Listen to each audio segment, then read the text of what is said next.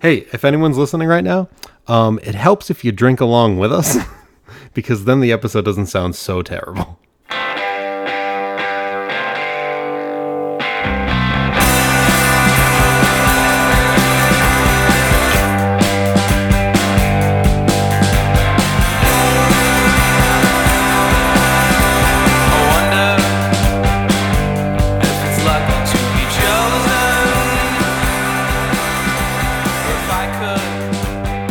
Kevin! Kevin? Yeah. Oh, did you think I was addressing you? I was quoting Home Alone. Oh, yeah? Is that how this is that how we're starting? Yeah, apparently. Home Alone 5. No. No, this is Mandatory Movies. I'm Bradley Ryder. I'm Kevin Falkenberg. So, no, never mind. Just keep. I'm trying to think of how you're cutting this with the music. Oh, the music is... do you not listen to the show? I do. The music's over. Listen, The music was over a while ago. I'm the only one who listens to this show. It's true. No, Sci-Fi Daddy Buddha or whatever Right. the fuck his name is. And apparently also, Eddie. Listen to episode 1. Yeah, that's true. Thanks, Eddie. Yeah, no, I decided see you. decided to open it with Kevin because after editing the last 2 episodes since we've recorded, I was cringing at At your stupid. the previous way of opening the show. Yeah. Yep. Yeah, so welcome to Mandatory Movies. Yeah. The one with the better opening. Was it, though? I don't know. We're getting better. By episode 50, we'll have this locked in. Down. On the lowdown. Or we'll hate each other Yeah. even more than I already do. That's true. Yeah. No, this is a pretty momentous episode, I think. What, that we made it this far? Yeah, that we made it this far. And also, well, I mean, you know, April 17th, 2019 was the year that Brad found out what his new favorite movie was. So, Oh, you logged it? yeah. Oh, I've got all the text messages. And the 8 video clips you sent me of you Yeah. cackling. Like, remember this part of this movie? Oh, the one that I'm watching now? Yeah. It was brilliant. And your brother, who has no idea probably what we're even doing, was like, why what? why his phone got flooded with videos of me watching The Cat in the Hat. So, I love that you sent like 2 videos and his first text back was like, is that the Cat in the Hat? Or whatever he said. He's like, did he just say he was going to kill him and make it look like an accident? so we should probably... actually, you know what? I kind of feel like a dick. You should. Yeah. I don't know why, but yeah, you should. The thing is, we we rebranded the show, or reformatted anyway, and deleted Correct. the first couple episodes. Oh, man.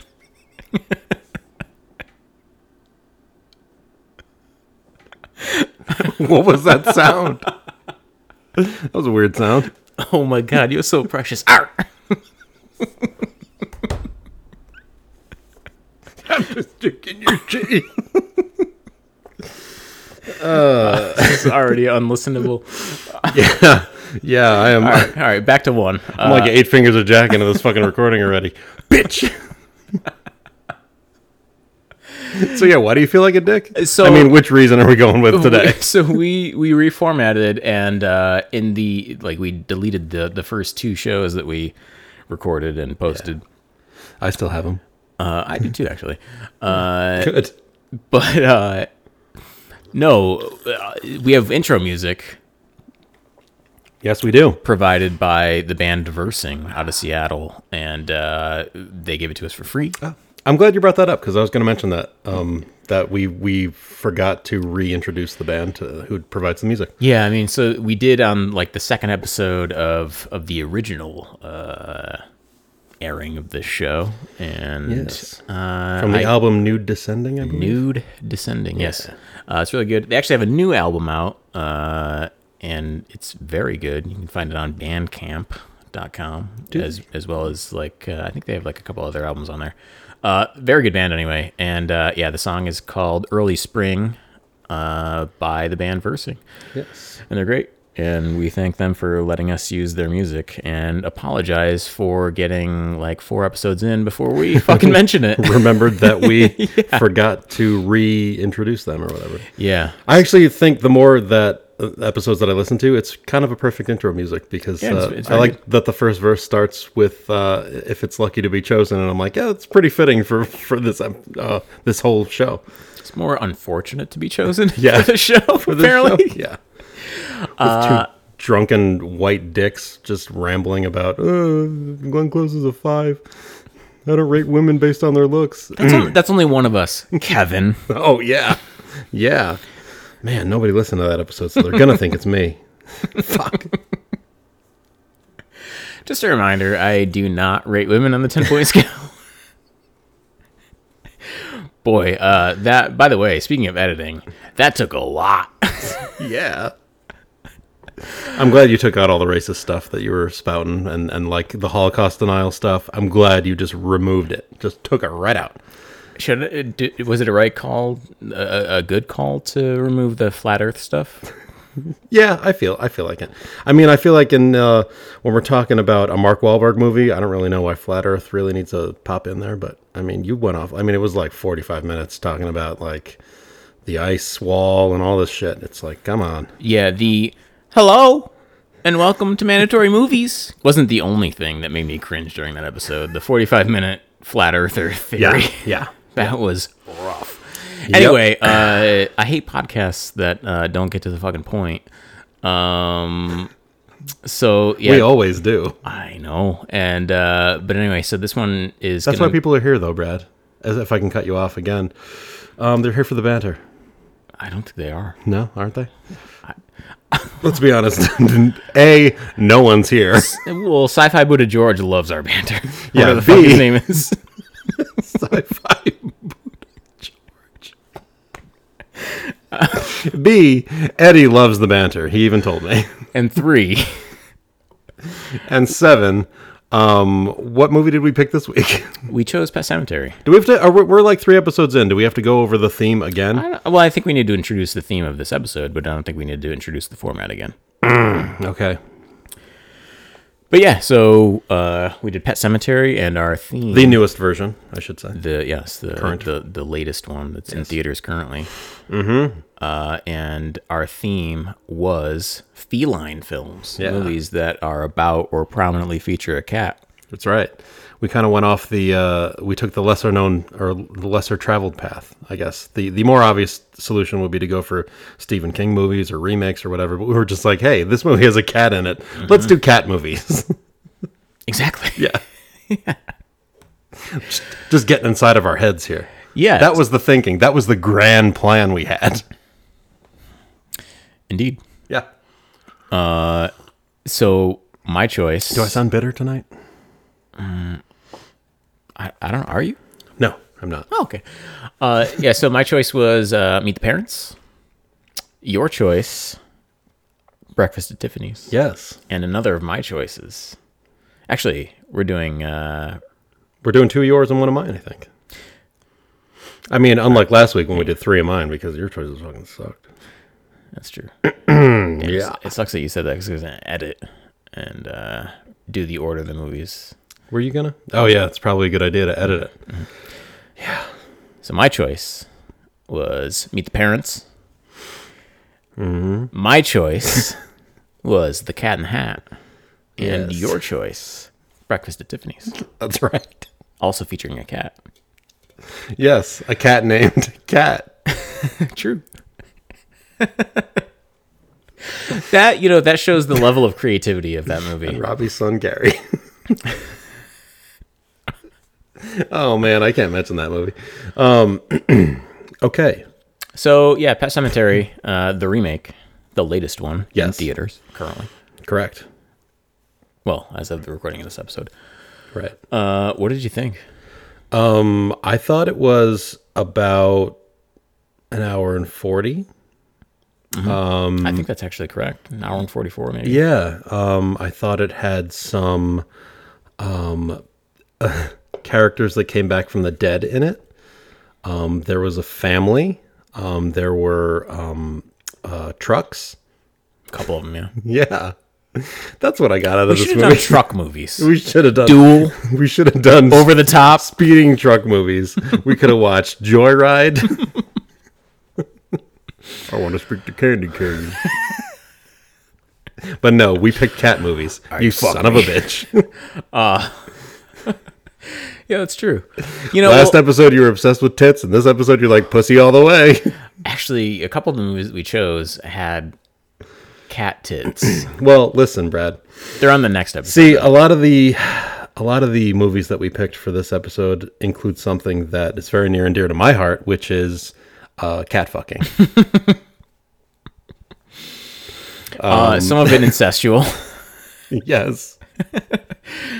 But that's for the Man, those are all the next episode, aren't they? that's for the bonus episode when you're even more drunk.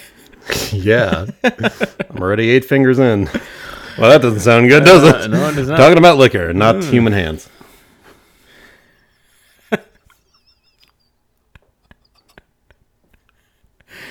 Oh, my butt. Oh God. So anyway, Pet Cemetery. yep. For those that don't know, family moves into a house. It's part of the property is like a Indian burial ground or Yes. something like that. And when their cat dies, the family cat gets hit by a truck. The neighbor, Judd, says, why not bury it in a pet cemetery? But then he says, why not we go past the pet cemetery into the Micmac Indian burial Yeah, ground? the mountaintop Indian burial ground. Where he knew it would come back to life, and yet he Yeah. said, fucking bury it anyway. Let's see what happens. Yeah. There are two things that I really like about that. One is that they barely bury the cat. Yeah. They dig a hole that is about 4 inches deep Yeah. and then make a mound of dirt to cover the cat. Correct. And then I also love that Judd, played by John Lithgow, had previously buried a pet there who came back like rabid or something, you know, like all demented and shit. And he still decided that he would, you know, put this family through it. And he did it as like, you know, as like an endearing gesture because he was so taken by their daughter who would have been devastated by the Loved the death of his cat. cat. Yeah. Yeah, but I love that, like, there's like 2 scenes of him bonding with the family. And then he's just like, yeah, I'm going to fucking torture these assholes.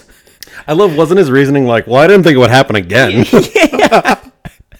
It's like, what the fuck are you doing? It's like, that's your fucking reasoning? We'll try it in this Indian burial ground. Maybe it'll come back fine this time.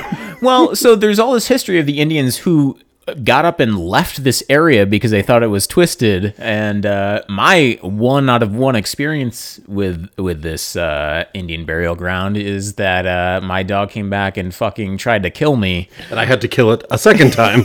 Yeah. So, yeah, I'll take you out at fucking the stroke of midnight and you can hike out 6 miles of this fucking mountaintop. By the way, so the pet cemetery was on their new Cemetery? property. Is that a new spelling of Pet Cemetery? It is. It's a third spelling. The unknown third Easter egg spelling. So they go to the Pert Cemetery, and which is on the property that they just purchased. But he's like, let's go beyond this thorn bush stick Yeah. wall and go.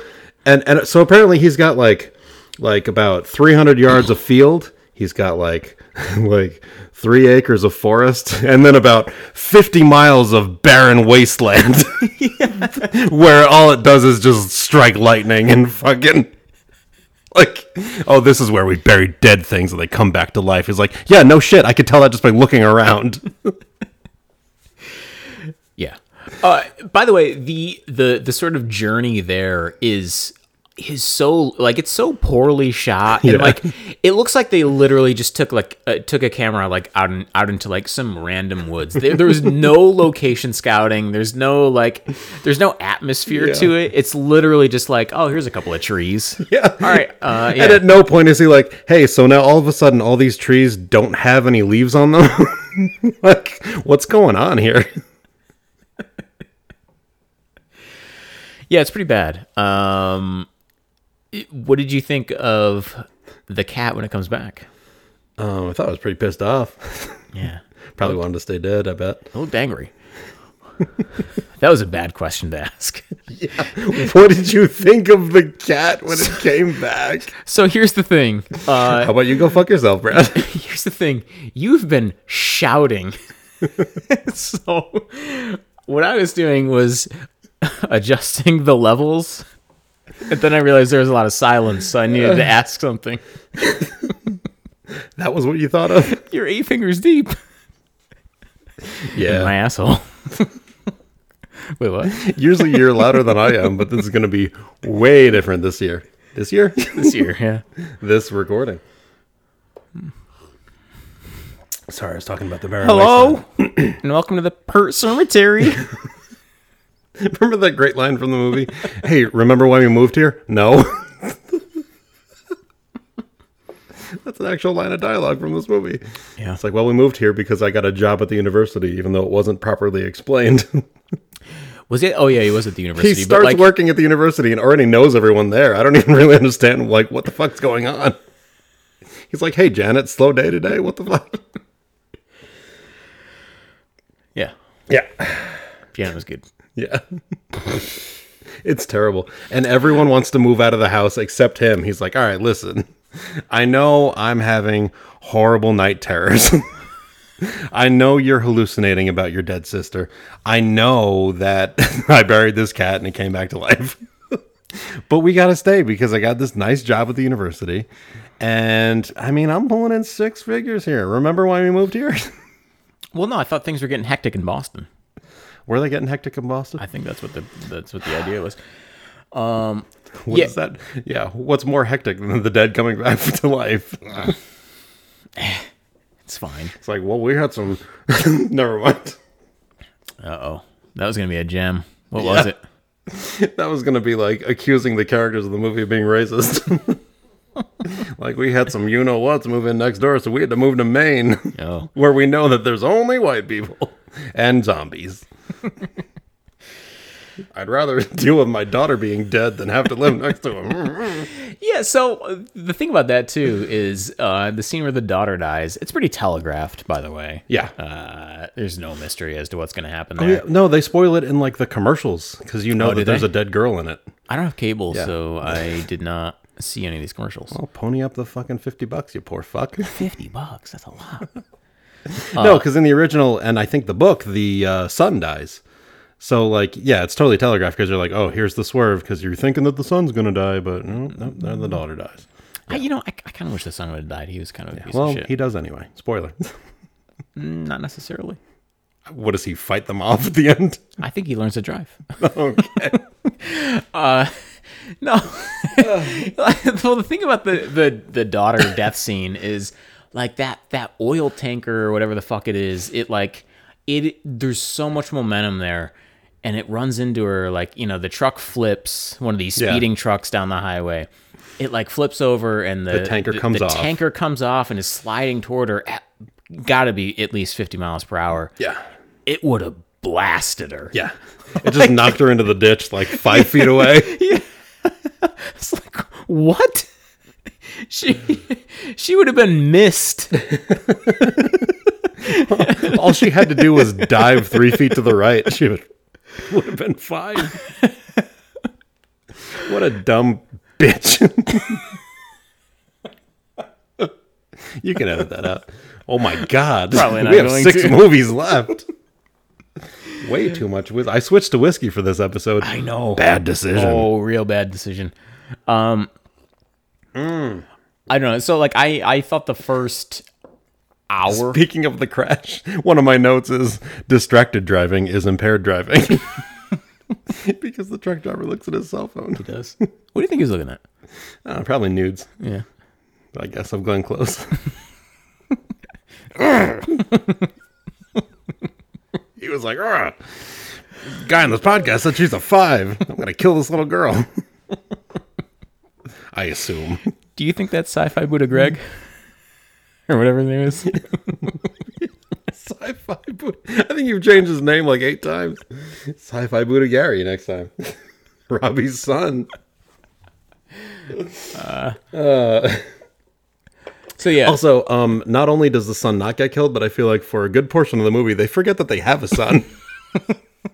He is an afterthought, and he's the fucking toddler. I mean, in fairness, wouldn't you try to forget that you had that son? That kid was a 0. He doesn't. He can't even hold the conversation. He does nothing to help when there's zombies around. He just stands there and stares. What a little shitbag. Yeah, I agree. Glad he's dead, presumably. Yeah, hopefully. And hopefully he doesn't come back. Hopefully they don't drag him to the pet cemetery or the mountaintop graveyard. Oh, man. And they just leave him dead. Such a long walk. And he goes to hell. But anyway, what I was saying before, the first hour of the movie, total shrug. Yeah.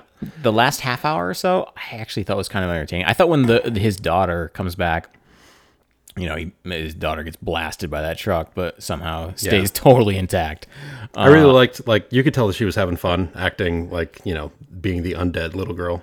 Yeah, it's weird. I sort of thought, like, I mean, child actors are always like a fucking coin flip. Yeah. And I thought she was good in the nice sip.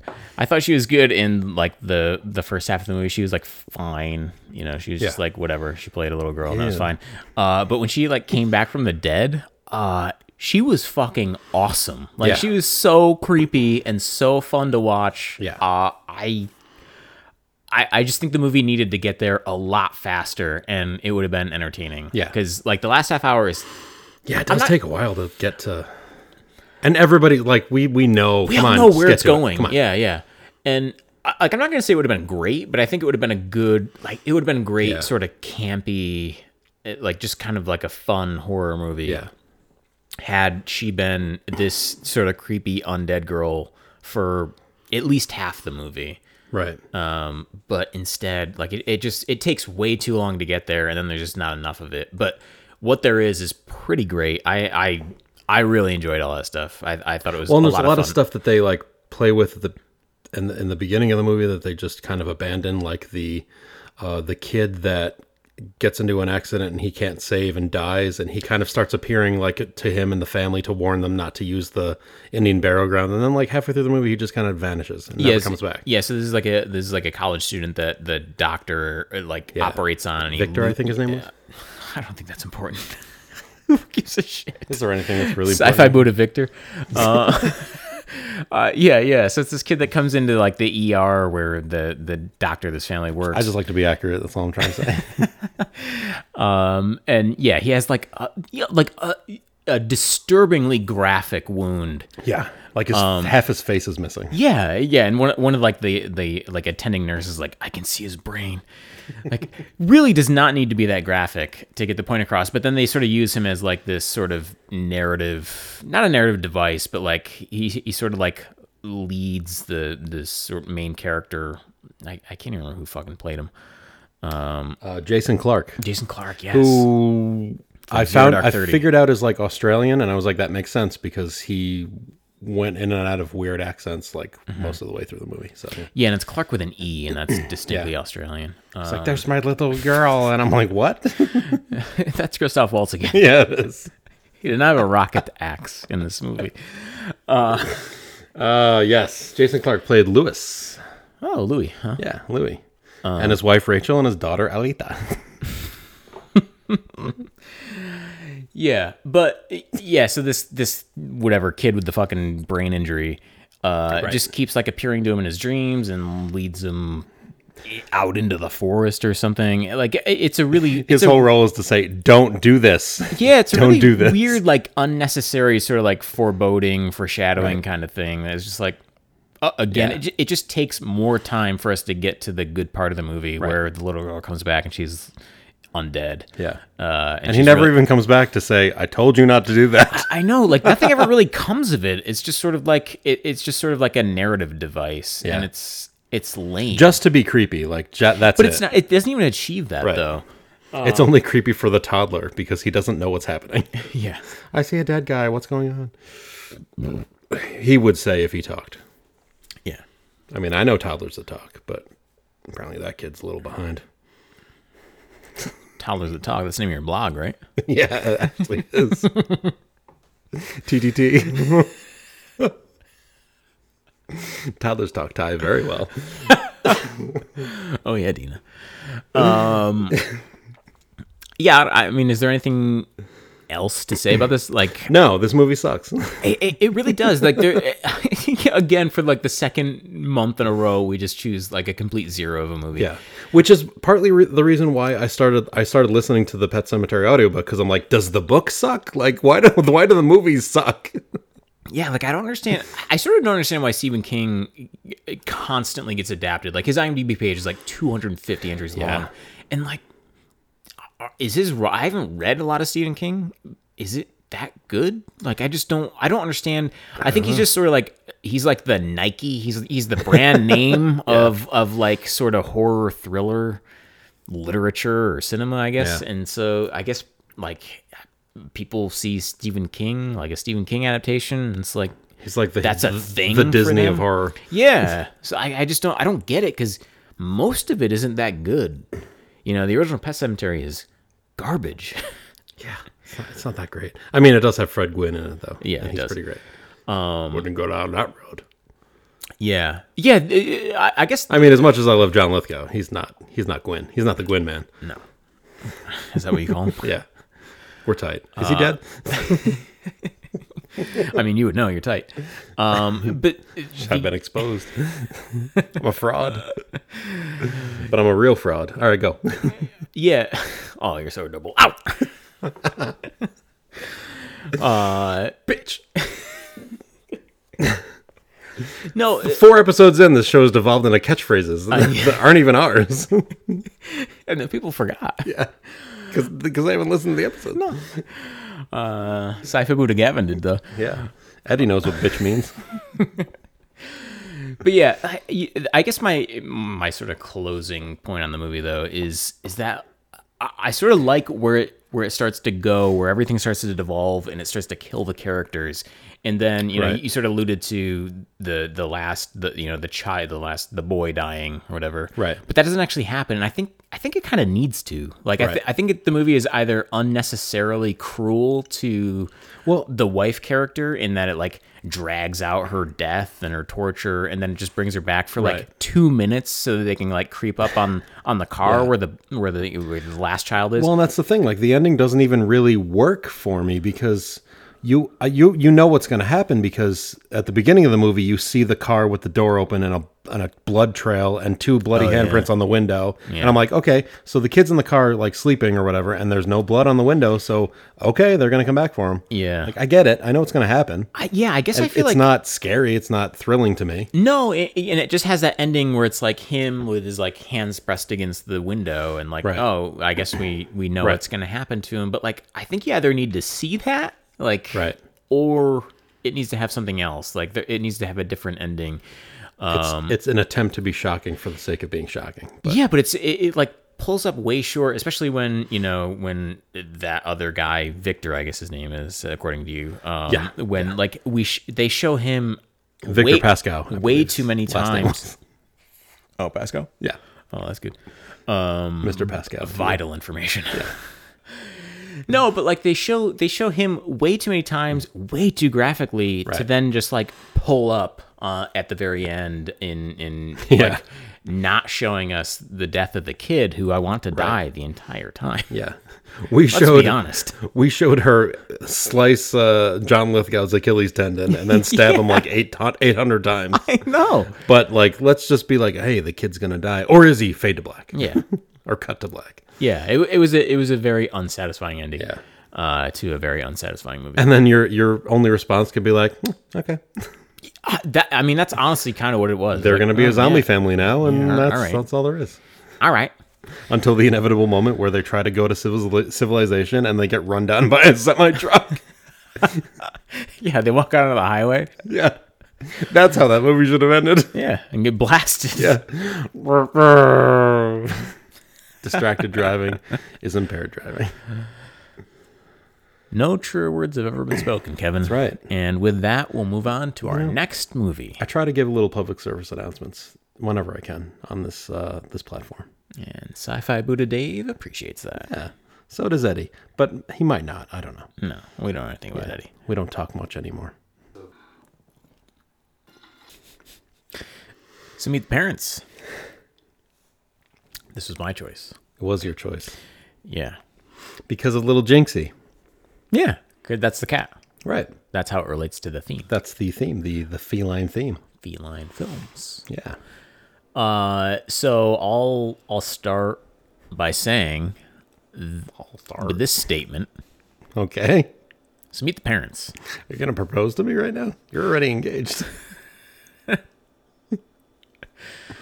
No, so I chose this because I'm a big fan of Meet the Parents. As am I. So if I say that I think Meet the Parents is one of the 10 best comedies of this decade, how crazy am I on a scale of 1 to 10? 10 being very crazy. Loony. I actually don't think that's very crazy. I don't think that's crazy at all. If you said Meet the Fockers was on your top 10 or Baby Fockers, then I would say, who are you? And jump out the window. That would be an appropriate reaction to those statements. Yeah. It's baffling that Meet the Fockers was made by the same people that made Meet the Parents. All the same team, right? Yeah. Insane. But Meet the Parents, and when I say 10 best comedies, I'm not talking about like, Lost in Translation, those like dramas that also have funny moments. I'm talking about like pure comedies that are more focused on jokes. No, yeah, I would agree. Meet the Parents was always like I remember liking it when it first came out. Liking it the second, third time I watched it, and I liked it this time. It's pretty great. Well, it's weird because it's one of these movies that I think has sort of like faded. Like I think everyone knows what Meet the Parents is, but I think for some reason it doesn't get any real credit. Like that's part of the reason I wanted to choose it, because I think it's sort of a punchline now, and I think people remember more the sequels that were made, which are they're criminal. Right. They are god awful. They're really terrible. I actually I've never had the stomach to watch Little Fockers, but I did. I don't think I ever watched that either. I remember watching Meet the Fockers and I was like, oh my God, what happened? It's astonishingly bad. Yeah. And I mean, it kind of makes sense. Like it doesn't have, it tries to like, to sort of recapture that same dynamic that De Niro and Stiller have in the first movie, but it's sort of like, once Jack has accepted Greg, it doesn't work anymore. Like they can't have that like push-pull relationship. Like in Meet the Parents, there's a lot of like really kind of juvenile lowbrow humor, but also kind of like some subtle, I don't know if I should call it adult humor, but that's kind of like, for lack of a better phrase, yeah, I think adult that humor. Definitely is. And I think for like Meet the Fockers, like going forward, they just kind of err it on the side of just like, let's make dick jokes and fart jokes and tit jokes and like let's just do this and this and this and not do the Robert De Niro's kind of really subtle like overprotective father kind of humor that you can totally miss if you're not really paying attention to it. Well, I think it also worked too. Like, I don't want to call it stunt casting, but like this was kind of De Niro's first sort of movie that was like a play on his persona. Yeah. It was the first time that he like played it as a joke. I mean, I guess maybe Analyze This. I don't remember that quite as well, but maybe that sort of come out before this, right? Yeah, it was maybe like a year or two. A couple years, yeah. But this was the first time that he ever like appeared in like a pure comedy. I mean, I think he Taxi Driver, but yeah, it's hysterical. Yeah. But no, everybody knows how funny that is. He had made like Midnight Run. Right. Oh yeah. Like he had been in like, but he was the straight man in that. Yeah, exactly. Like he had been in a couple comedies, but or a couple movies that have humor. Yeah. But never anything that was like a full-fledged like joke a minute comedy. Right. And when you say Cape like Fear. Yeah, exactly. I mean, he laughs a lot in it. Yeah, he does. He loves shit. I don't remember what movie it was. Anyway, go on. No, but when you say there's like a lot of lowbrow humor in this, I sort of agree with that. But I think there's something about it where like it's so packed with jokes that like there's never any like punchline that's like there's like a pause where you're like, okay, this is something like there's never like any like applause break where like you're supposed to laugh at this. This is like the grand finale joke. Like everything is followed up like immediately with another joke. And I think it does something really well. I think the writing is really great in it too, because I think there are so many things, like once you get into like the middle of the movie, like 20 or 30 minutes in, when the premise kind of takes off, Yeah.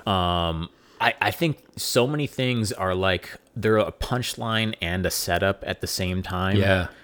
So like it's constantly like cashing in on things and setting the next thing up. Well, and which I there's think always is like really hard to do. a lot of like, if Ben Stiller is kind of like the kind of always ends up in all these mishaps, and they start very innocently almost. There's so many of them that start like over something just banal and then end up snowballing into like these huge issues, like the fact that he smokes, or the fact that he doesn't like cats. Like, it's just like a throwaway line, like, oh, he hates cats, Yeah. which leads into like, oh, you let the cat out. Oh, you did it on purpose. Oh, you found a different cat and spray painted its tail because you hate cats. And like, it's like, Yeah. no. yeah, but like even so, like to that point though, even in the moment, like that's all those things still work. Like when she throws the pack of cigarettes on the roof, and he's like, Right. oh yeah, that's Right. a better idea, Right, like you were saying, a punchline there's- with the moment, and then also it's setting up a Yeah, future. like everything works in the moment, but then it also works as like the start of that snowball into Right. something much bigger. Right. To the point where it's like ends up being out of control, where he's just like, I don't know what to do anymore. Like, I was handling it. Now I'm done. Yeah, Like, yeah. like when the fire starts and he just dives in the window.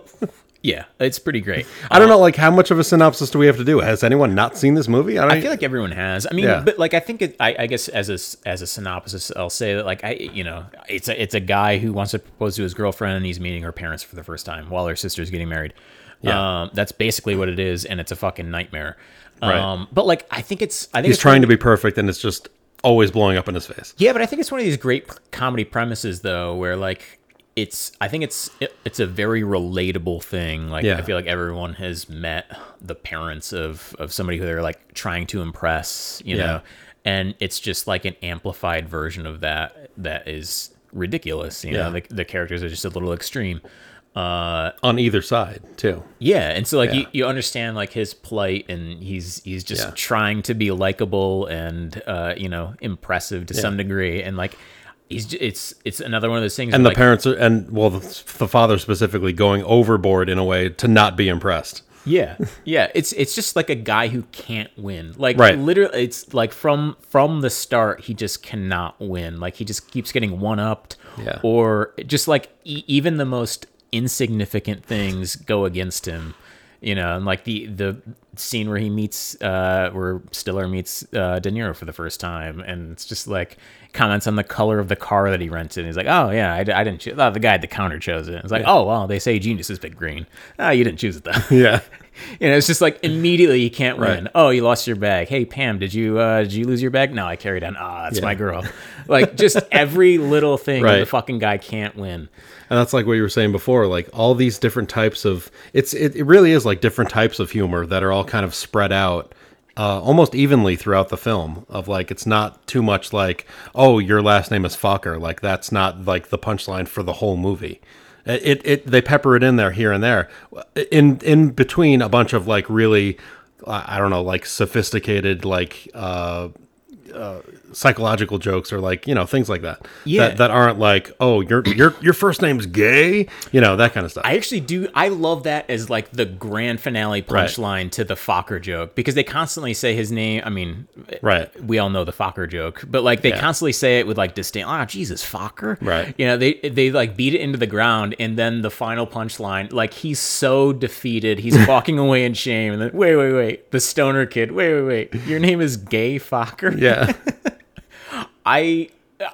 God damn it, I was laughing so hard. I thought it was hysterical. Which is like the stuff that they went too heavy on in the later movies of like, oh, you know, that's the really the low hanging fruit jokes, instead of like the really, like I was saying earlier, more a quote unquote adult like jokes, like, so that everybody can almost enjoy it on some level. Yeah, I mean, I just feel like you know, when I got to meet the Fockers, excuse me, you know, again, like, you know, I say like in Meet the Parents, he can't win. In Meet the Fockers, it's like he already won. He already got the approval of Right. Robert De Niro. So like He married his love. Yeah, he's good. yeah, they try to like reignite this dynamic, and it just doesn't work. Like I feel like that dynamic needed to be between it needed to be like Dustin Hoffman who plays Greg's father, it needed to be him trying to win Jack's approval, but like it isn't, because it has to be Ben Stiller and Robert De Niro. Right. And so like there's just all these just bizarre scenes where they're like trying to do that, and it's just like it doesn't matter. Like he already married her. Like even if you don't like him, it doesn't matter. So like they just keep trying to do that, and it just comes off as like very low hanging fruit. And it also does that thing where like it's the sequel, so it has to be bigger.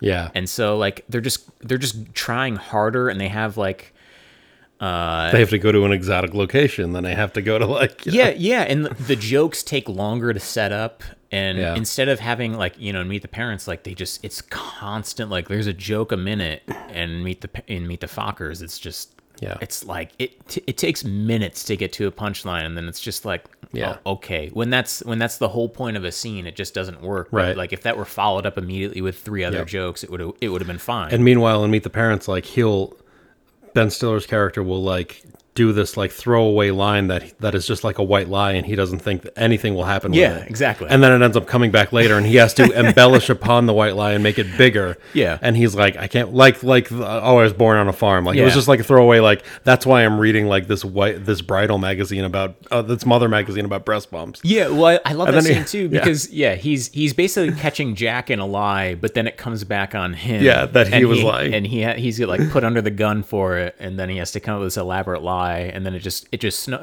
snowballs into something that's way bigger and more ridiculous. Into like I wasn't grown up on a farm. Well, I wasn't exactly grown up on a farm, but I had to milk this and milk that. Yeah, and I love Terry Polo's line of like, "Oh, sorry, I forgot about your cat milking days in Motown." Yeah. Fucking grew up in Detroit. But it was like I was saying earlier, like a lot of the quotes that everyone remembers about this movie are like I have nipples, can you milk me? Like those aren't even the funniest lines from the movie. Yeah, they're funny, but like they're definitely not as funny. I also like that line isn't even as funny as Terry Polo like looking at him while he's miming milking in the air, and she's like, "What the fuck?" That is one of the best shots. Like her just utter horror at him. She's just like, "What is happening right now?" He is just digging a hole, and she's watching him. She wants him to impress her parents, and instead he's talking about milking a cat. Like, what are you doing? It's great. No, but I actually think, oddly enough, I think the filmmaking in this movie is actually pretty good too. There's so many times when they make a point of like isolating Greg, like it becomes like basically an ensemble comedy where it's everyone against Greg, and so many times they're just like these great shots where he looks small. When he first like arrives at the parents' house, Terry Polo like runs up onto the porch, and then there's just a shot of him. Like against the car, and the camera's pointing down at him. He just looks so small and like already defeated. Yeah. It's like the view from her father's perspective almost, where it's like he's just this little guy who's trying to take his daughter away. Yeah, he just already lost. Yeah, and I also like, we were just talking about the pool volleyball scene, but yeah, after he like does finally do something that should win their approval, it's he like finally, quote unquote manly and like finally tough. Spikes the ball and earns them a point. He gives their sister a bloody nose the day before her wedding. Yeah.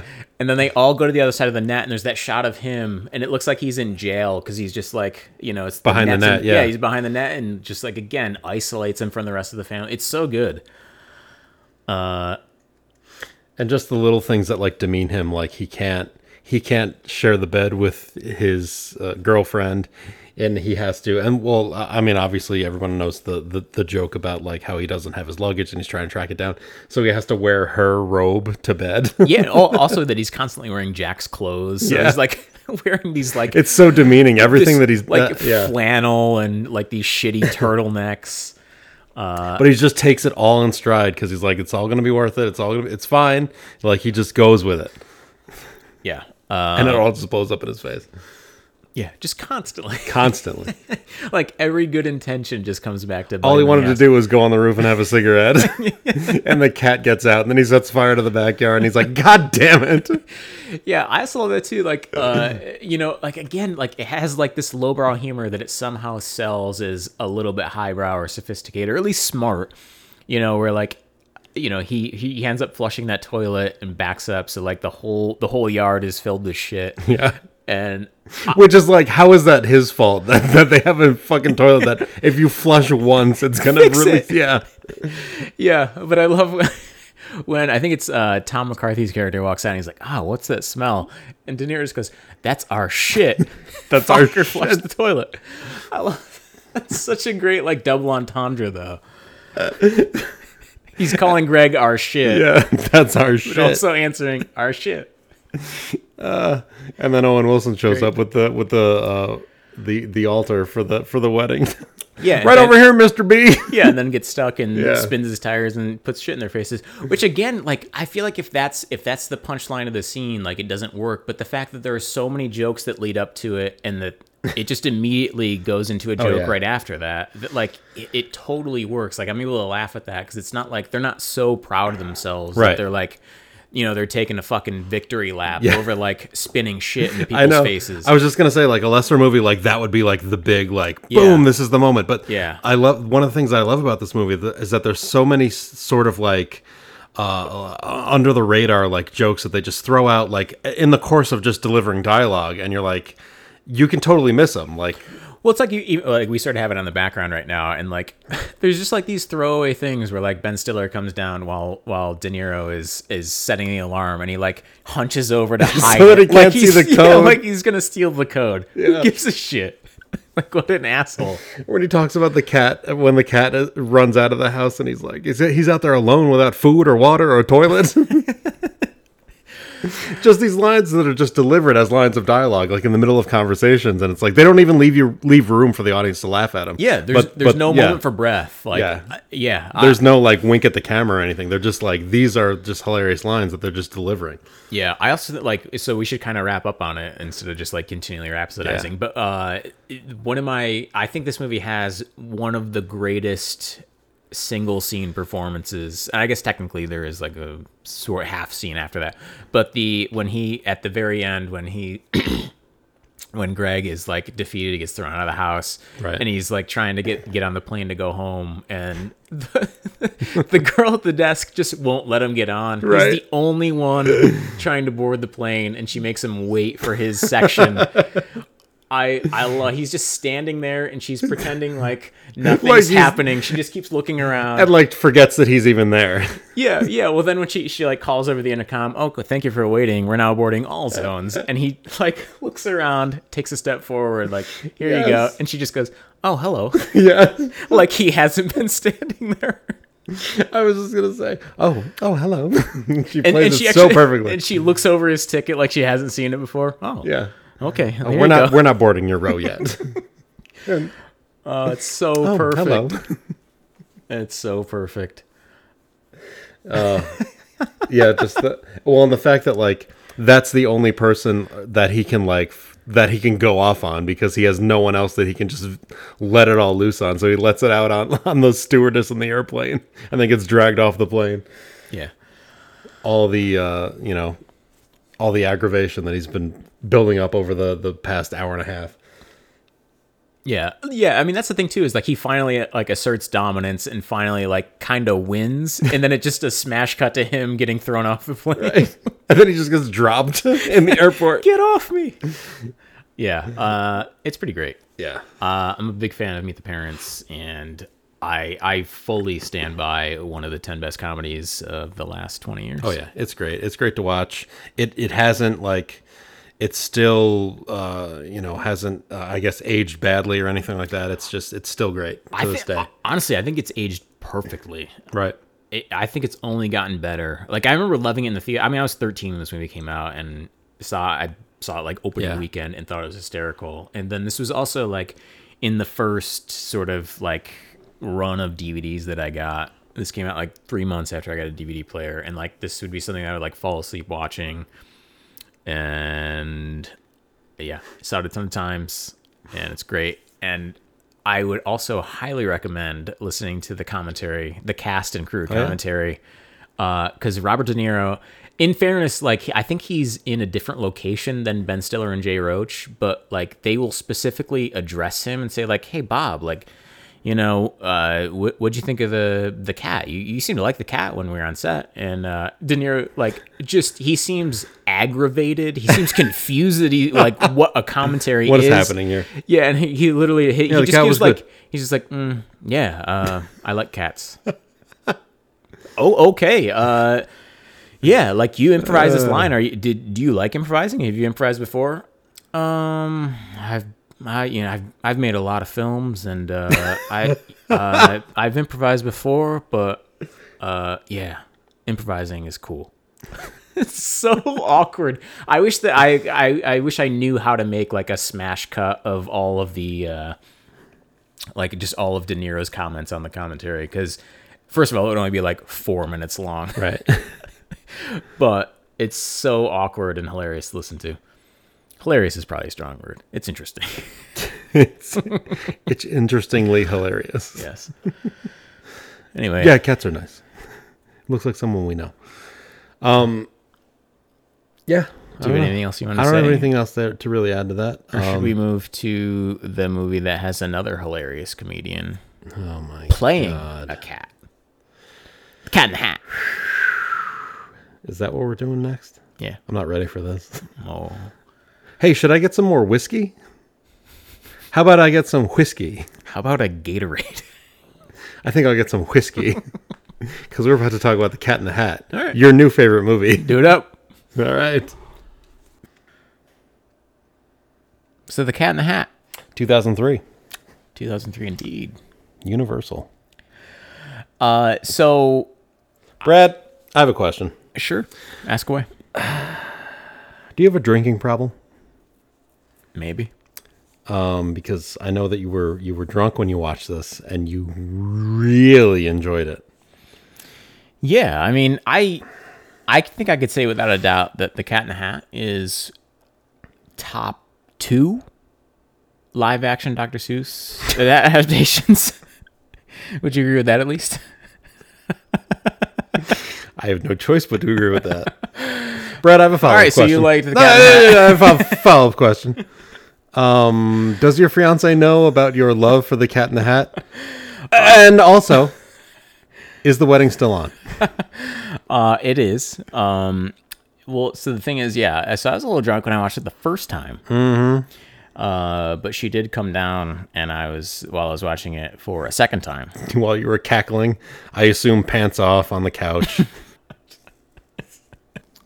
So, The Cat in the Hat, did you not like it? It was one of the strangest fucking movies I've ever seen.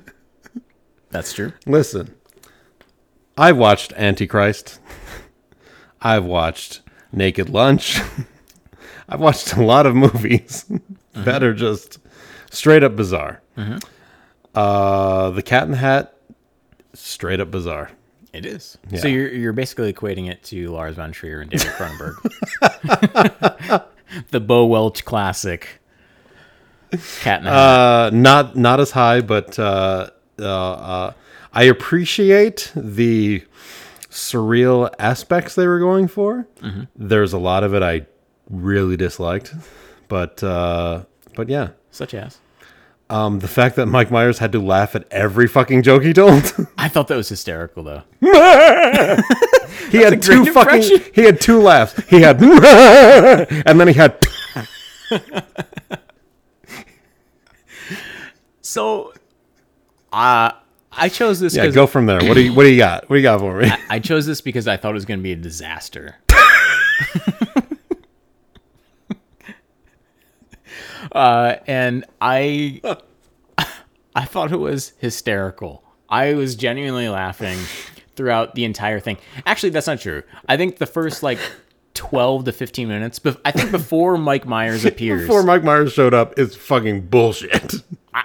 No, it's just it's a dumb it's kind of a disaster. It's setting up a kids plot that movie. who gives a shit about. Yeah, I mean, because there's really no plot. Yeah. It's really just the cat Right. in the hat, and That is the title.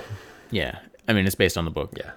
Yeah, I mean, Do we need Sean Hayes as her boss overacting for no reason? Hummerflu? You're fired! I hate this movie. Again, you're doing perfect impressions of it, though. Yeah, but I think it starts out as just like a total throwaway, like way too much effort for nothing. Mm-hmm. And then Mike Myers comes in, and I think he's kind of brilliant. And Brad starts cackling. Honestly, Which, again, I heard on all the recordings that you texted to me. there were probably 8 to 10. Which, I might add, you would have had to have watched that scene, rewound it, then recorded it, and then texted it to me with you laughing in the background. Oh, by the way, like by the time I recorded it, I had probably watched it 4 or 5 times already. Even the stupid jokes of him like, you dirty hoe. I thought that was hilarious. So,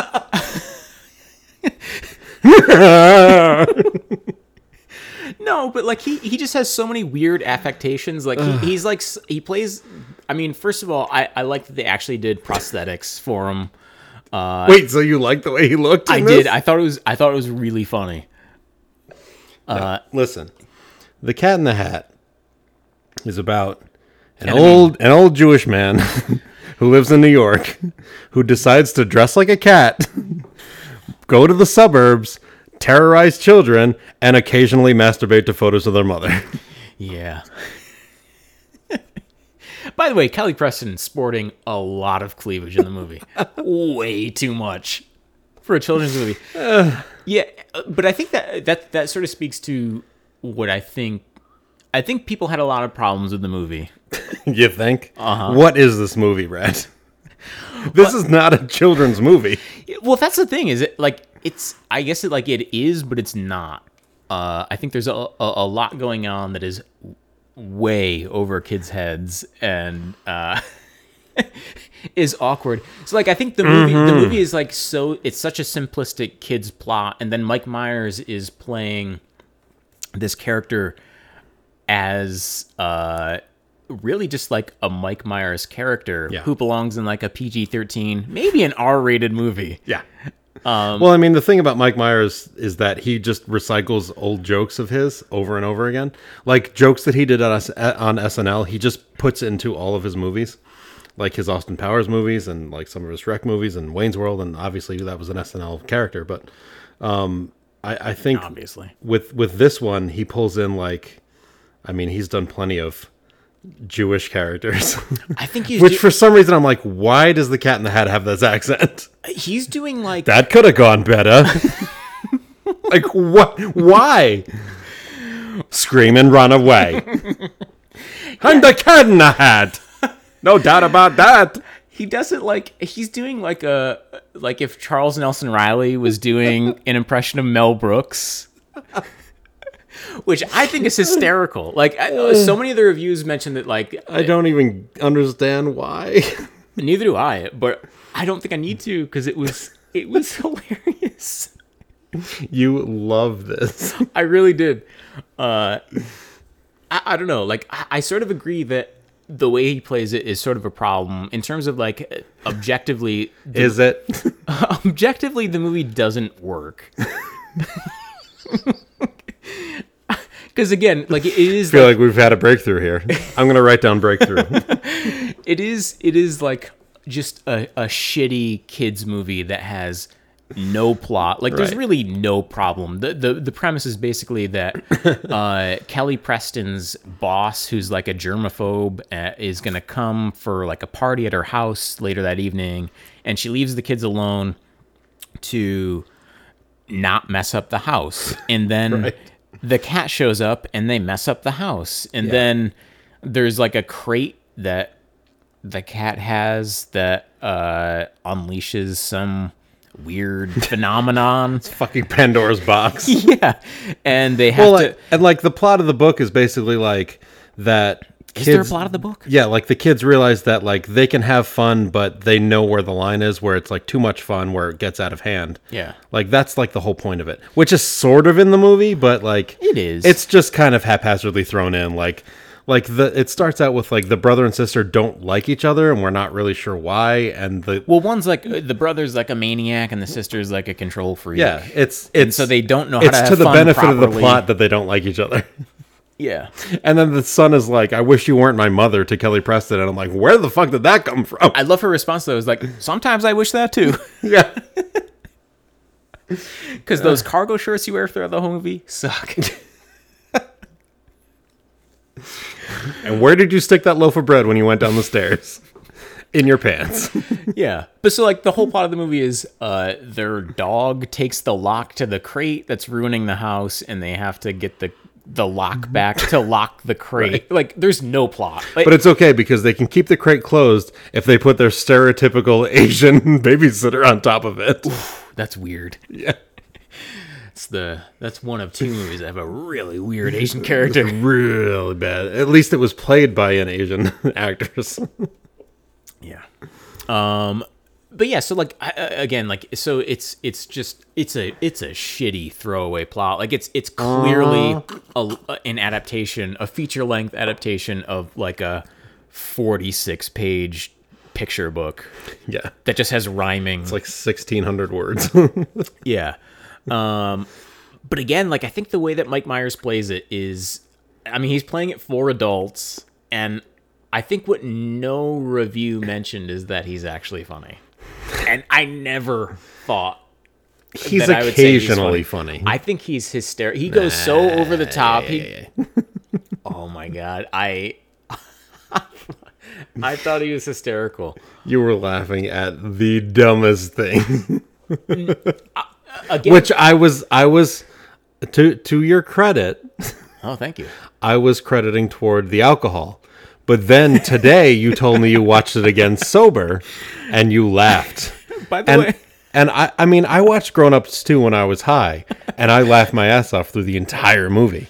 I know that if I watched it sober, I probably wouldn't care for it, but... By the way, I'll say that sober rewatch was after a viewing of the movie with the commentary. It was your third watch? Pretty much, yeah.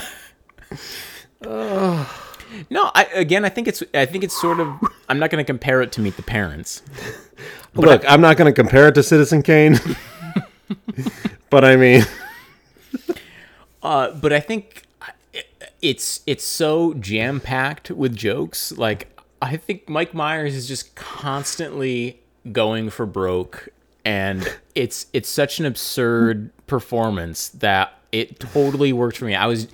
At first I thought I was laughing like ironically, and then I realized that no, I was genuinely laughing at pretty much everything he did. Listen, he won me over after like 3 minutes. When he shows up and they go downstairs and he sees the picture of their mother and he goes, "Who is this?"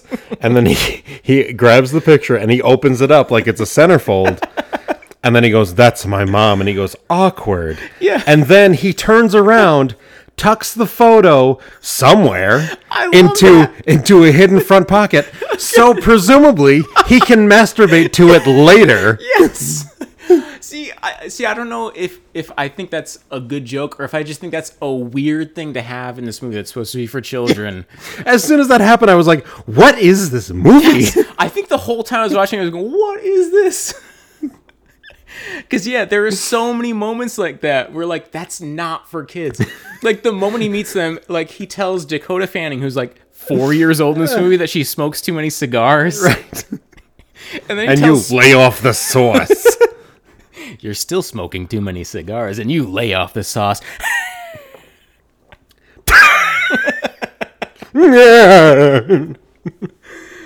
No, I just think he has so many of those ridiculous things that are like in like quick succession. Yeah.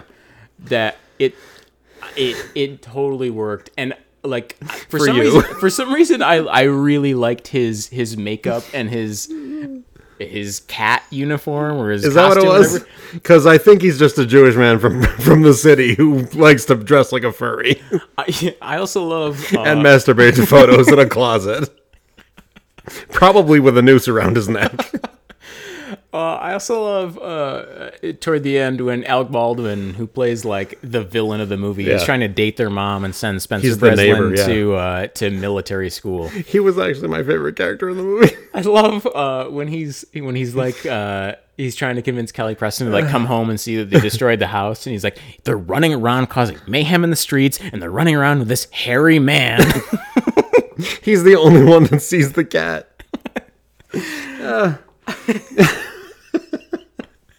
You're I laughing. You're laughing. You love the movie. No, I do love the end when he's got all the purple goo on him, and I love how he plays with it, like to add effect to the scene, like of like how it like adds like these strands when he like how pulls his hands apart and stuff. It's goo, but it's like dried enough that it stays on him, doesn't drip on the carpet. Yeah, he was my favorite part.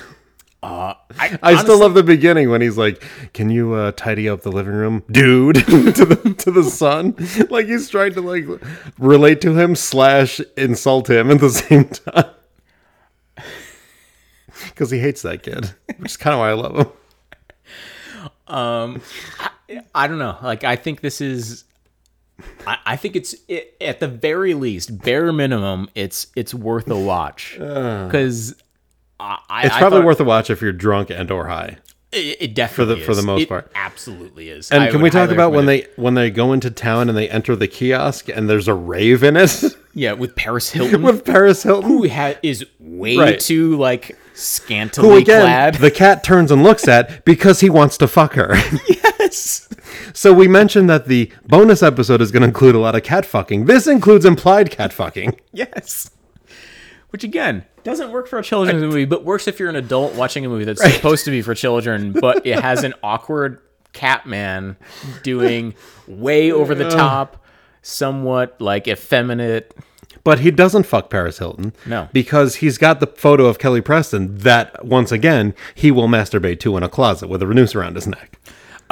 So like there's a deleted scene. I think I sent you a screenshot of it where like he's riding a lawnmower in their backyard and he presumably has that centerfold of Kelly Preston that he's like turning to the camera and looking while he has it like extended out. And it looks like, I mean, it's too far away to notice, but it looks like she's topless in it. Like, wonder why that was deleted.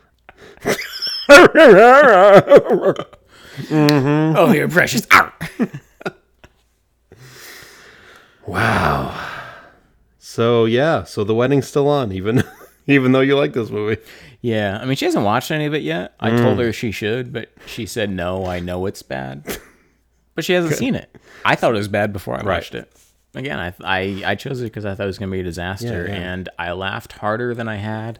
It's good at most movies that I've seen in the last year. I mean, marrying people smarter than you is important, so I feel like you've made a good choice. Yeah. I feel like that was a knock on me. Awkward. That could have gone better. A monster? Where? By the way, this was shot by Emmanuel Lubezki. Oh, was it? Yeah. Is this before he put a gun in his mouth? During. Before he did a little movie called Gravity. Probably during. Yeah. No, but I think it looks good. Does it? Mm-hmm. I mean, you can tell that it's directed by a guy who did sets for Tim Burton movies. Yeah, you definitely can. Yeah. Which, I mean, I like the sets. I liked a lot of that stuff. I like the look of the neighborhood. I like the look of the town. Again, they actually built a lot of that stuff, and they did practical effects. Like there's a lot of like really ridiculous shit in it that they actually built. That Mike Myers actually did the makeup. It's not just like did they build CGI. the toilet that shoots flames? Is that a practical effect? You're gonna want to hold it. That one might burn coming out. I can't believe you laughed at the dirty hoe line. Well, it's not necessarily the dirty hoe line. It's the way that he like makes out with the end of the rake. He doesn't, though. He sticks his tongue out and almost makes contact. It's just so weird. Cat, come on. Oh, sorry. I did like the pinata scene. Yeah, where that weird kid. Yeah. Let me have a try. And then, he hits him in the nuts and he goes to his happy place, which is on a swing with a bonnet on while easy like Sunday morning. Him in a dress swinging on his... I did laugh at that. That was fun. It's hilarious. Yeah. I did like Al Baldwin. I mean, how do you mention the movie without Al Baldwin yelling, "You whizzed on my taco"? I can't believe you whizzed on my taco.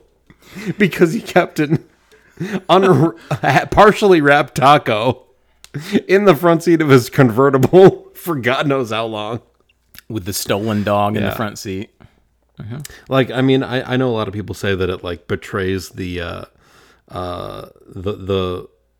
feeling and the style of Dr. Seuss, but I mean, Dr. Seuss was a surrealist, and I will give this movie its credit that the movie is very surrealist. Yeah, I think it definitely is. Like, I actually think it's sort of an accurate adaptation.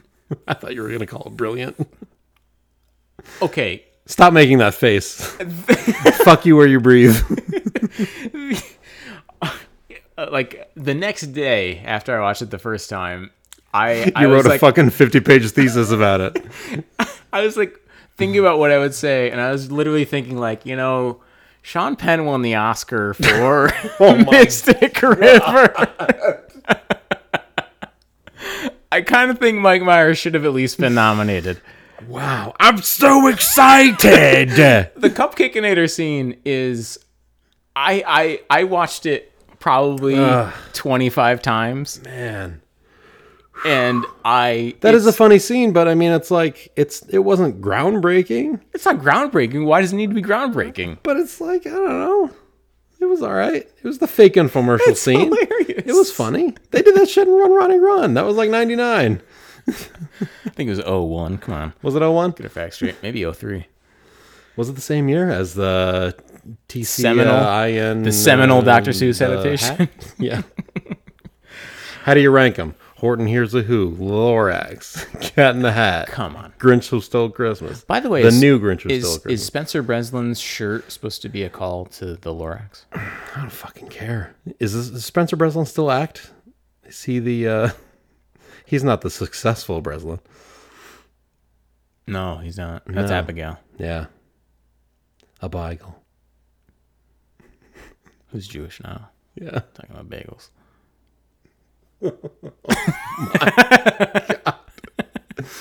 Just have a little schmear. I'm so excited. It's a Cupcakeinator. Let me hit you with the phenomena. Let's see. Oh, bedwetter. Tap it. I can tap it as much as you want. I'm not gonna. Fuck this movie. Cat in Hat or Pet Cemetery? Go. Do you want me to compare and contrast? Just which one you really watching? I don't know. I'd rather. Do you know? Is there a third option where I can stick toothpicks under my fingernails? Sure. I'll go with option 3. Okay. Okay. Yeah, I do like that toward the end of the movie when when they're like in a bind and he takes out like the plan book or whatever. Mm-hmm. Like plan A is like get into trouble. Plan B is ditch the kids and run away. Yeah, ditch the kids and run away. That was pretty good. I don't know. It's just. I think you made up your mind before you watched the movie. And then I mean, I watched the movie. You weren't receptive to how funny it was. I didn't like. I mean, every joke, no matter how good or bad it was followed by. See, I guess I thought the look of him was so absurd, and I actually thought his voice was pretty funny.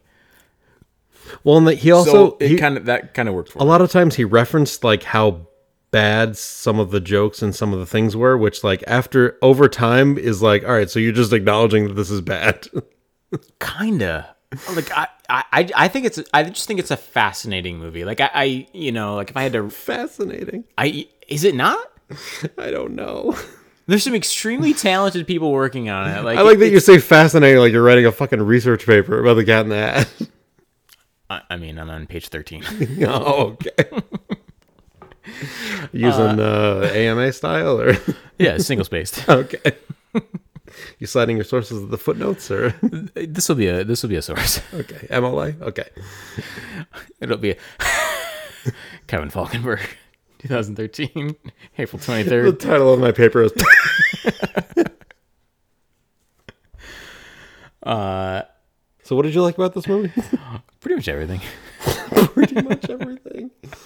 This was the one that I was referring to earlier when I said April 17th, 2019. Brad discovered his new favorite movie. I mean, The Cat in the Hat from 2003. I honestly, like, I couldn't get enough of it. I was very... Not even when the talking fish shows up and he goes, "It's the fish, remember me?" And it's the first scene he's been in. And, and you're like, "Remember you? What the fuck? You just showed up." The fish, also voiced by Sean Hayes, Right. who plays Humberflube. You're fired! Yeah. Anyway, we should probably move on. Yeah. I highly recommend Cat in the Hat, though. At least as, like, ingest your substance of choice. And Yeah, I was going to say, I recommend it, like, if you got some friends over and you're like, yes. I got this sweet fucking blunt that I rolled up. Let's watch The Cat in the Hat. Yeah. Parentheses 2003. And let's just see where the night takes us. Mm-hmm. Yeah. Hopefully it leads to, a couple laughs. Probably at Alec Baldwin's character. And then maybe an orgy. I don't know. See what happens. See where the night takes us. Do you think the neighbors of this hotel room last night had watched Cat in the Hat before they fucked very loudly? Awkward. Before they fucked loudly while I was trying to fall asleep. I was just like, "Hey," I didn't want to be like, "Stop," because I was like, "Yeah, you've earned it." Well, anyway. Well, moving on. Bitch. Oh, what have we got left? I think our next movie is going to be Breakfast at Tiffany's. Oh, is it? From 1961. 61. This was your choice. Is that accurate? 61? It is, I believe. Yeah. The movie that Paramount had to remove from their Centennial Collection DVD line. Why? Because of the song from who sang the song? It was Deep Blue Deep Blue something. something. Yeah. And I said, what about Breakfast at Tiffany's? And so I say, Kevin, what about Breakfast at Tiffany's? I think I remember the film. I recall. I think we both kind of liked it. We both did? Yeah. I think you recall poorly. Well, I say. I'll say that I liked The Cat in the Hat better than Breakfast at Tiffany's. Well, that's the one thing we got.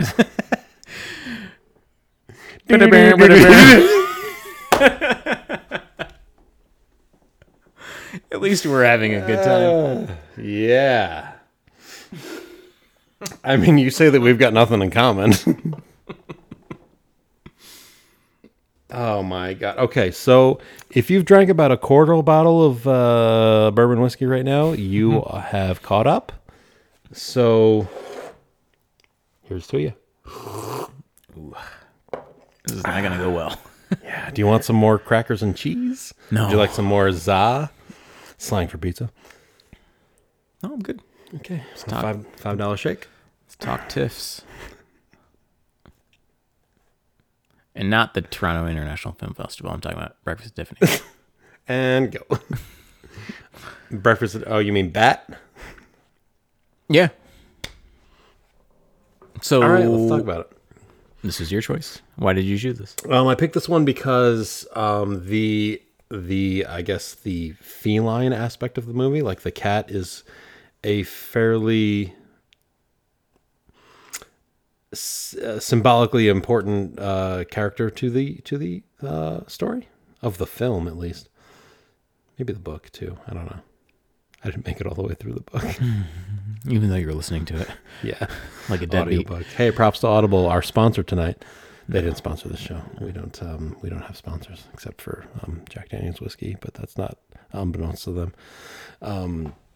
I don't think they'll want to. When they see what it did to you. They'll be like, "Oh my God, never come to Tennessee, you fucking asshole." Like, he doesn't even like Cat in the Hat. He must have been drunk. Yeah. So I don't know, Brad.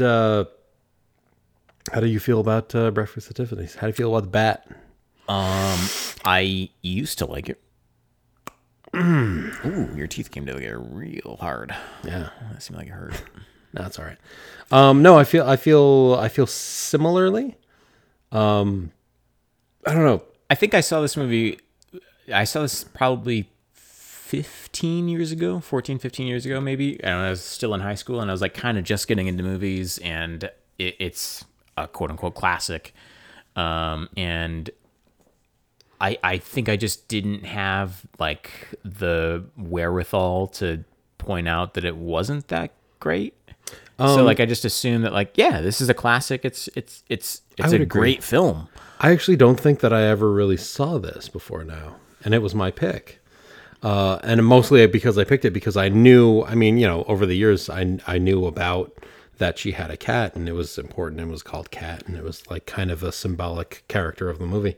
So I decided to pick that. Mm-hmm. And watching it for the first time, yeah, I kind of feel the same way as you. Yeah, I sort of don't. Holly Golightly's kind of a fucking asshole. Kind of? Yeah. Yeah. Like I was watching it this time, and I'm sitting there watching it the whole time going, I know people like that in my life. Like I've been friends with people like that, and I fucking can't stand them. Yeah. Yeah.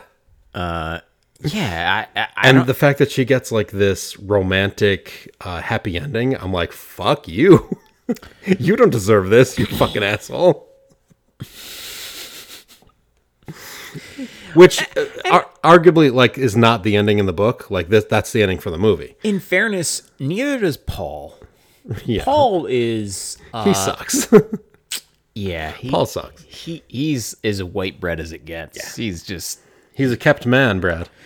He's so bland. Who lives in a fuck pad because he's got an older girlfriend who's cheating on her husband.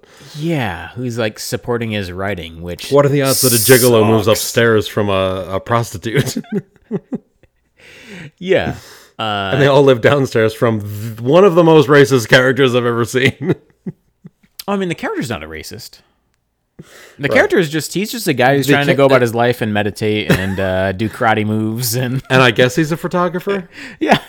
But like, at some point he's going to photograph Holly Golightly, but we never see that. He does protest. Yes. Quite demonstratively. Can we recite some lines from this movie? Please do.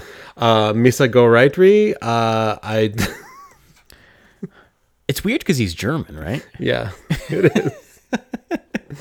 Just, it's so bad. But yeah, I mean, there's countless people and countless articles and whatever have talked about how just racist and insensitive this portrayal is.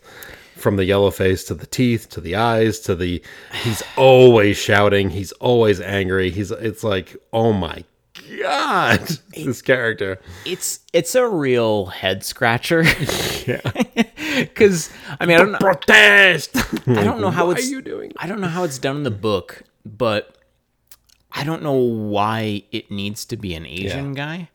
So like, I sort of understand why his character is in the book. I just want to say, I sort of understand like not as much. I don't think like what, like why it happened in the movie. Like I guess like they got Mickey Rooney and they got a famous actor. He's the Kramer of the movie. He's the Cosmo Kramer. He is like I feel like it's done with good intentions, but like it is so misdirected. Yeah. Like I definitely don't want to defend it or condone it, but like I sort of understand what they were doing. Where'd you rate him out of a 10? 0. Okay. Good. That's a good answer. It was bad. But like Brad does not rate Mickey Rooney's on a 10-point scale. I just want to say that. No, I do. Oh, okay. It's you a 0. Okay. Yeah, but like it's a really like I feel like what they were going for is sort of like Eddie Murphy in The Nutty Professor or like Martin Lawrence in Big Mama's House. Like I feel like it was just supposed to be like this ridiculous like prosthetic performance where like he just plays something that's totally different and like, hey, look at this weird thing that Mickey Rooney's doing. Yeah. This beloved actor that we all like. And yeah, because in the book he's just a character, but in the movie it's like, all right, we need to really amp this up. Yeah, it's such an over the top thing. No, like, jap it up more. I'm like, whoa, Jesus, Blake. And by the way, that's like a direct quote from Blake Edwards. Yeah. Like, and later he's like, I'm sorry, I never said to jap it up more. And Mickey Rooney's like, I'm sorry if anybody was offended, but fuck you. No, he didn't say sorry. He was like, nobody's offended. They all loved it. Yeah. The Chinks loved it. The Chinks walked up to me all the time and say how much they loved my performance. Mickey Rooney's like, the Chinks, the Slopes, the Slant Eyes, they all love this fucking movie. And you're like, Jesus, Mickey, relax. Yeah. Relax. By the way, that may sound offensive, but that kind of does reflect the way that he responded about this for like the next 40 years. Yes. He was confused. There was like an interview done in like 2007 or something like that. 2008, I think. Where like he was confused about people being offended by his performance in the movie. And like I sort of I understand a little bit where he's coming from, where like I think he was just doing a ridiculous character. But like he has to have some self-awareness that was such an offensive portrayal. Like donning fucking buck teeth and slant eyes and yellow skin, like just a horrible representation. I actually just pulled it up. I'm trying to find the quote. This is good radio. Yeah. Well, I mean, that's the beauty of the podcast. Kevin is scrolling through screens. Now he's doing a search function for God. There we go. He said, Rooney also said, if he'd known the portrayal would be offensive, I wouldn't have done it. Those that don't like it, I forgive them. And God bless America. God bless the universe. God bless Japanese, Chinese, Indians, all of them. And let's have peace. You know, if you didn't like my racist portrayal, I forgive you. You know what? I think that's really big of him to forgive those those victimized, offended people for his terrible portrayal. If he wants to forgive the Nips because of his racist portrayal of Mr. Yujiroshi, is that what his name was? Uniyoshi. Sorry. That's mighty big of him. That is really mighty big of him. Congrats, Mickey Rooney. I think he came a long way. Yeah, he did. In the 40 years, I think he learned a lot. He really did. He learned how to forgive and bring peace into the world. Because God bless the troops. God bless America. God bless the Indians. God bless. It's totally such like a misdirection. Like, you think my character was racist? Ah, fuck. Vietnam was just a terrible war. God love you. Like, what? Wait, what? What are you talking about, Mick? I protest. Yeah, it's a fucking terrible character. It is. But also, you know who else is a terrible character? Holly Golightly. Holly Golightly, yeah. And Paul Varjak. Who also is the worst writer I've ever seen in a film. Yeah, what is his? What's the beginning of his story? He titles it "My Friend." Yeah, who do you think that's based on? I think it might be based on Holly. Oh, the roommate that he has. Yeah. Which, oddly enough, is not. He's not written as kind of poorly and stupidly as Truman Capote did, because Truman Capote's. I don't know if you know this. He's an actual writer.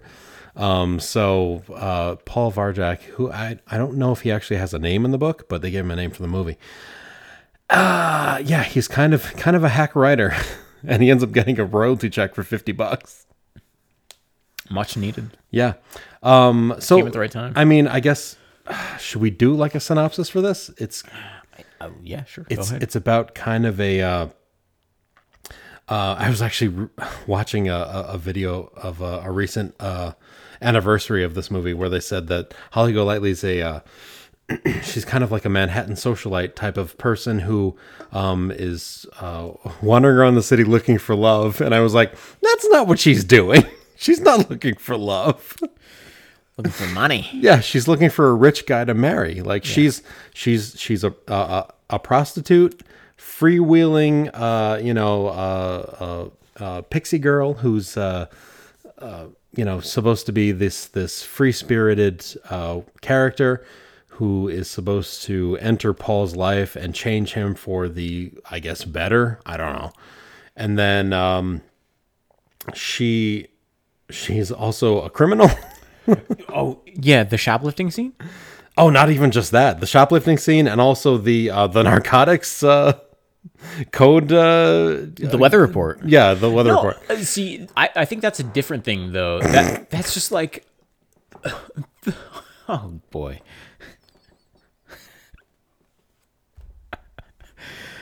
I'm glad we can edit this, unless your computer dies. I'm not, because I'm gonna have to do it. I think we're gonna go see Hellboy this week. How'd it look? Not good. Yeah. The weather report, just like it just makes her look like a really dumb person. Yeah, You're like, she's a fucking idiot. I don't want to sympathize with somebody who doesn't realize that she's transmitting fucking mob codes. The first time she talked about it, I'm like, oh, so we're doing codes for. It is so obvious. Oh, I do the weather report. Yeah, sometimes it says it's sunny in Miami. Like, And listen, oh, obviously. she didn't realize it, and neither did Paul. Yeah. Paul the writer. He's so astute. My very lonely, very sad roommate is very cool and owns a cat. Oh my god. That was the start of his story, my friend. It was so annoying to watch it because she is. I mean, I think this movie has earned a lot from time, where it's like it's romanticized, it's iconized. Is that a word? I'm too drunk for this. Iconicized, maybe? I don't know. Where it's like it's all about how she's just this free-spirited, independent woman, the little back dress, all this stuff, but it's like no. Watch the movie. She's not a good person. Like, again, I've known people like this in my life, and you might go to a party with them, go to a house party or whatever, and it's fun, but you don't want to spend any time with these people because they're narcissists. They're totally self-involved. They will trample over anybody. They want to be the most important person in the room. Like, this is all Holly Golightly. Like, that's who she is. And the fact that Paul fell in love with her, I'm like, what the fuck is wrong with you, you idiot? No wonder your writing sucks. Yeah. Like, she's a terrible person, and she doesn't deserve love at the end. What's her like the rich guy target, Rusty Staub or Rusty Trawler. Yeah, Rusty Trawler. Yeah. Rusty Trawler. She and the whole thing was like the $50 for the powder room, which was the code for like for $50 people could fuck her, because she was a like a high class escort. And that's why men were, pounding on her door at all hours and this and that, and, because they wanted to come in and give her the old Rusty Trawler.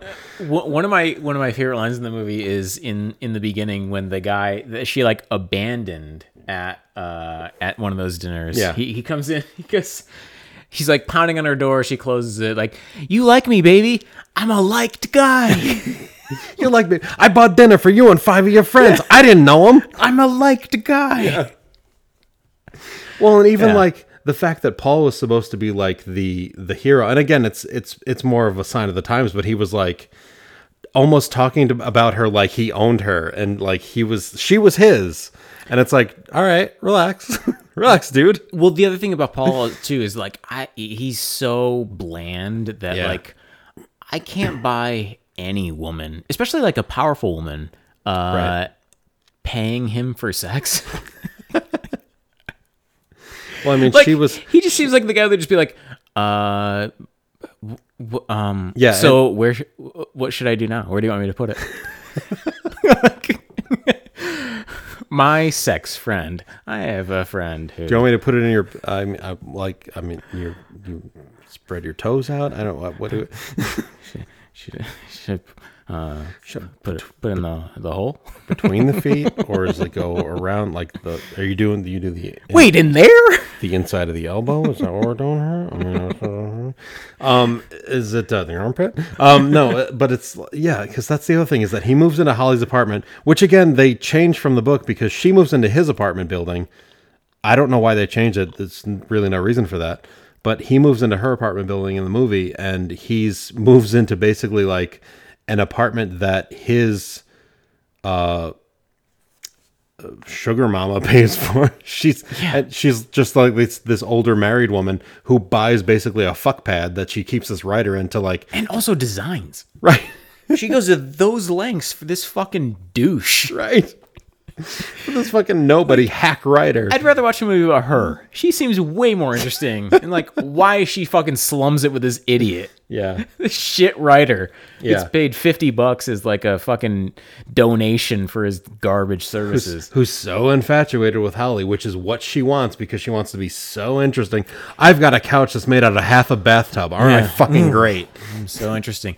Yeah, and then we're gonna go steal masks. Yeah. Like, I was literally like, That is such a cringeworthy scene. We're like, yeah. boy, it's just like two.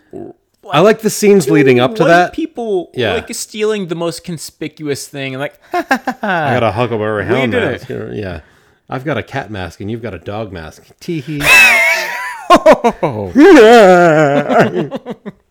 Get it, cat. That's the theme of the episode. oh, you're so adorable. Ow! And she doesn't name the cat. The cat is named Cat because she doesn't believe in owning things, and like that's the whole thing. Like she's free spirited. She's She's not owned interesting. by anyone. She doesn't own anyone. And then Oh, like and by the way, her shoe is in the refrigerator. Right. Oh, she's so absent-minded, like all of us. she's got such great taste, and like all she cares about is materialistic shit, and she just wants to go to Tiffany's and buy stuff. And it's like, oh my god, like, and literally, like, not even like facetiously saying that I know people like this, but like the scene when they both go back drunk and they're in her kitchen drunk, like I was literally having like flashbacks to like people that I knew that we were drunk in their kitchen and they're talking about like things like, I'm gonna do this, I'm gonna move out west and marry a cowboy, and I'm like, these are literal conversations that I've heard from people, and I'm like, oh my god. And then when I hear Holly say it, I'm like, this is fucking real. People are like this. 50 years later. Yeah. It's been so. This is the 60s, and people are still like this. Yeah, and it's like that's totally what it is. And Well- she's like, I just want to get rusty trawlered. So when that was happening, was your like angry Asian neighbor from upstairs shouting at you? Once again, I brought this. As soon as he said the first Mr. Missa Go Right, Missa I'm Go like, Right. oh my god. Oh, yikes! Yeah. Yeah. Like and like, I don't know. There's little things that I liked. Like I liked some of her mannerisms. I liked. I think Audrey Hepburn's good.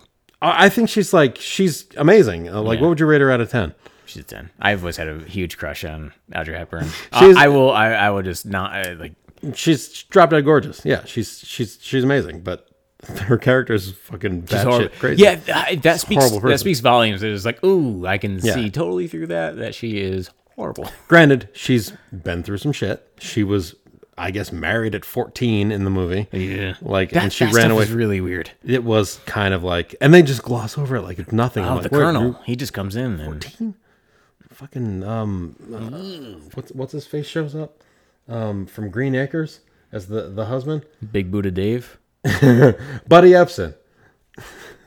Oh, He that's- shows up as her husband, Doc Golightly, and her name isn't even Holly, and I'm like, oh my god, this is. And she stops talking to people on a whim. Like she stops talking to Paul.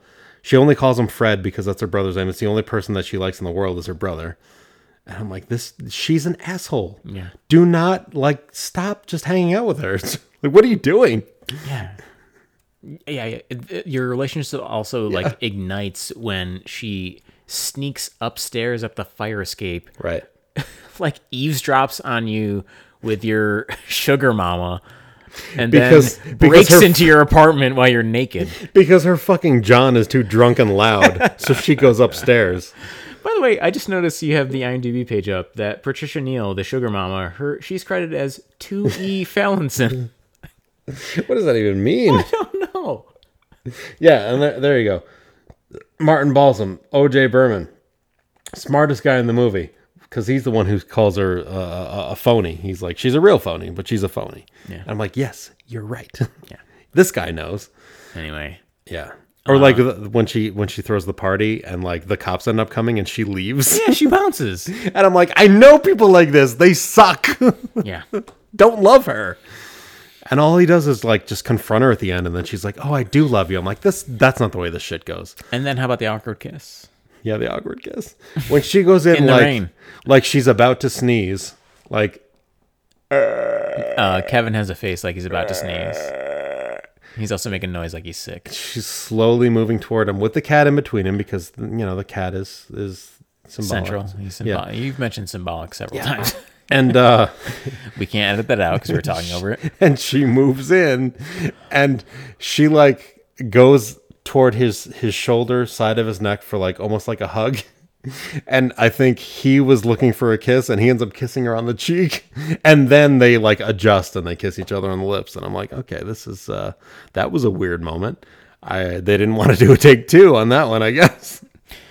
Yeah. Yeah. I mean, you showed it to me and it is super awkward. Yeah. And that's the end of the movie. That's like the last 10 minutes of the movie. I think we should definitely have a side podcast where we do commentary on awkward kisses.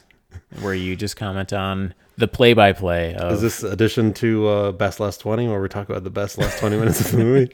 That's also something that has not been listened to by any of us. Oh, shit, because you deleted that episode too, didn't you? Episodes, yes. Fuck beans. How much credibility do you think I lost when I praised the Cat in the Hat for being hysterical and then shit all over Breakfast at Tiffany's? I feel like I did most of the talking at Breakfast at Tiffany's. What didn't you like about it? The fact that you farted through all of your criticisms. By the way, the mic did pick them up. If you're wondering. I can't edit around those. I'm not a magician. Hey, you know what? I don't have my cat hat on. I can't just pull tennis balls out of it and fucking erase farts from the edit. Can I issue a spoiler on this one? I was hoping they were picked up.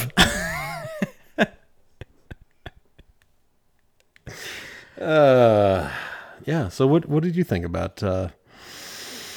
Breakfast at Tiffany's? You just smell your own fart.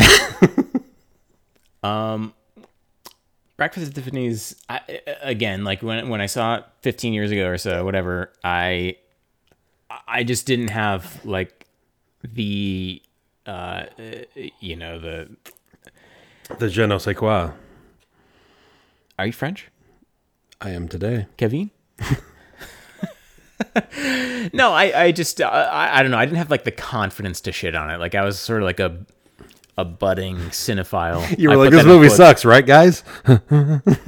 No, I kind of assumed that like I went into like any sort of like classic or foreign film under the assumption that it was great, and so like I gave everything the benefit of the doubt. So when I saw Mickey Rooney, I was like, yeah, that is funny. Right. He's just a funny guy. And then when I watched it, he's as the an Cosmo adult, Kramer. That's again. I mean, he really is. Like, I guess. Jerry, you gotta stop fucking all these Johns. Look away, I'm hideous. Jerry, when are we gonna take those photos? Yeah, I mean that's actually a good comparison. I think that's what it's going for. I think so like Blake Edwards owned up to it. Yeah, I think he apologized fairly quickly, and he said he wished that he had never done it. I think I read something that like Akira Kurosawa wouldn't look at anyone during the like he went to like a screening of it, and Lord. he like did not look or acknowledge anyone at the screening. I don't remember what it was. Yeah, I think the most baffling thing about it is like there's no reason for it to be an Asian. Like it could have just been Mickey Rooney. Like again, I mentioned like it's sort of like his version of like Big Mama's House or Nutty Professor, but like he could have just put on like old white guy makeup, and he could have just been like a crotchety old man, and it would have been the same character. Like he didn't need to have didn't Eddie Murphy play an Asian dude in like Norbit or something? I don't know. I feel like you might have. Oh God. Hopefully we don't have. Or maybe I'm thinking of Rob Schneider in one of those fucking movies. Yeah. Hopefully we don't do a movie that Norbit comes in as a possible watch. Yeah. Oh man, I'm totally gonna make this. Yeah. Like again, I don't think there was anything like malicious in it. I think it was just like a star doing a ridiculous performance. But he should not have gone 50 years without realizing that was horrible. Right. And then forgive people for getting angry. Again, that was very big of him. Like he's proud of him. Like he's the Pope of racism. Yeah. I forgive you. Yeah. All right. 8 is enough. Was that him? I don't even remember. I don't know. I don't know what that means. You just said it so confidently. I went with it. Hold on. All right, you keep talking. I'm going to look. No, you know what? I think 28 is enough in terms of minutes that we talked about this movie. All right. Oh, that was Dick Van Patten. I was totally off. Oh, yeah, you're... Oh, there was a sequel 10 years later. Anyway, yeah. So we need to wrap this up because you're wasted, Yeah, I don't know. and I'm getting there. As a character, she's iconic. As a movie, she's kind of shit. Holly Golightly. As a movie, she's shit. As a movie, as a movie, it's kind of shitty. It is shit. When you're drunk, you're precious. Ow! If you can watch it superficially and just ignore anything under the surface, it's fine. It's a nice little romantic movie. I agree. She's just like a victim who didn't realize that she was Right. submitting sensitive information and smuggling for the mob. You're right, because I read so many reviews where it was like she wanted to be loved, but to like refuse to let herself be loved, and I'm like, did she? Yeah. No, she's an asshole. She went out with the assholes because they had money. Yeah. Yeah. She only liked But Paul whatever. when he got the $50. Exactly. And then he gave it to her, and she never fucking gave it back. Bitch. What a bitch. But Brad rates her a 10 out of 10, so you know. She's definitely a 10. Yeah. I mean, Audrey Hepburn is gorgeous, so I've always had a crush on her. that's weird. I mean, she died like a long time ago. Skeleton is sexy, though. I'll definitely edit that out. Something near and dear to Brad's heart, which is skeleton fucking. He likes to go for the hip bone. Anyway, is that mandatory movies? That's not good.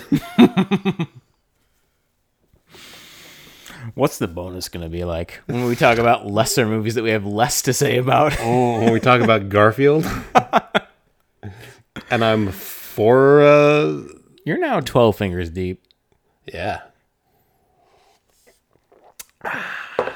That's more than 2 hands. That's 3 of the Cat in the Hat's hands. Because he only has 4. Oh my god. Awkward. Well, that's been mandatory movies. Yeah. That could have gone better. But Kevin was drunk and yelled a lot, I'm sure. I'm Yeah. sure the audio frequency will show. Yeah.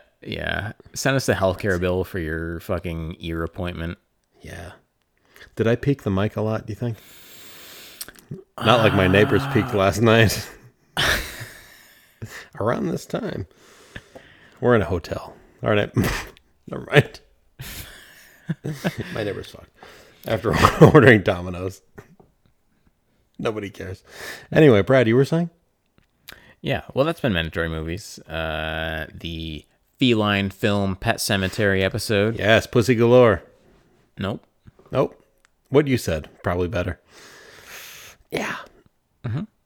I'm Bradley Redder. I'm Kevin Falkenberg. And goodbye. Good luck. Good night. And good luck. That's a movie.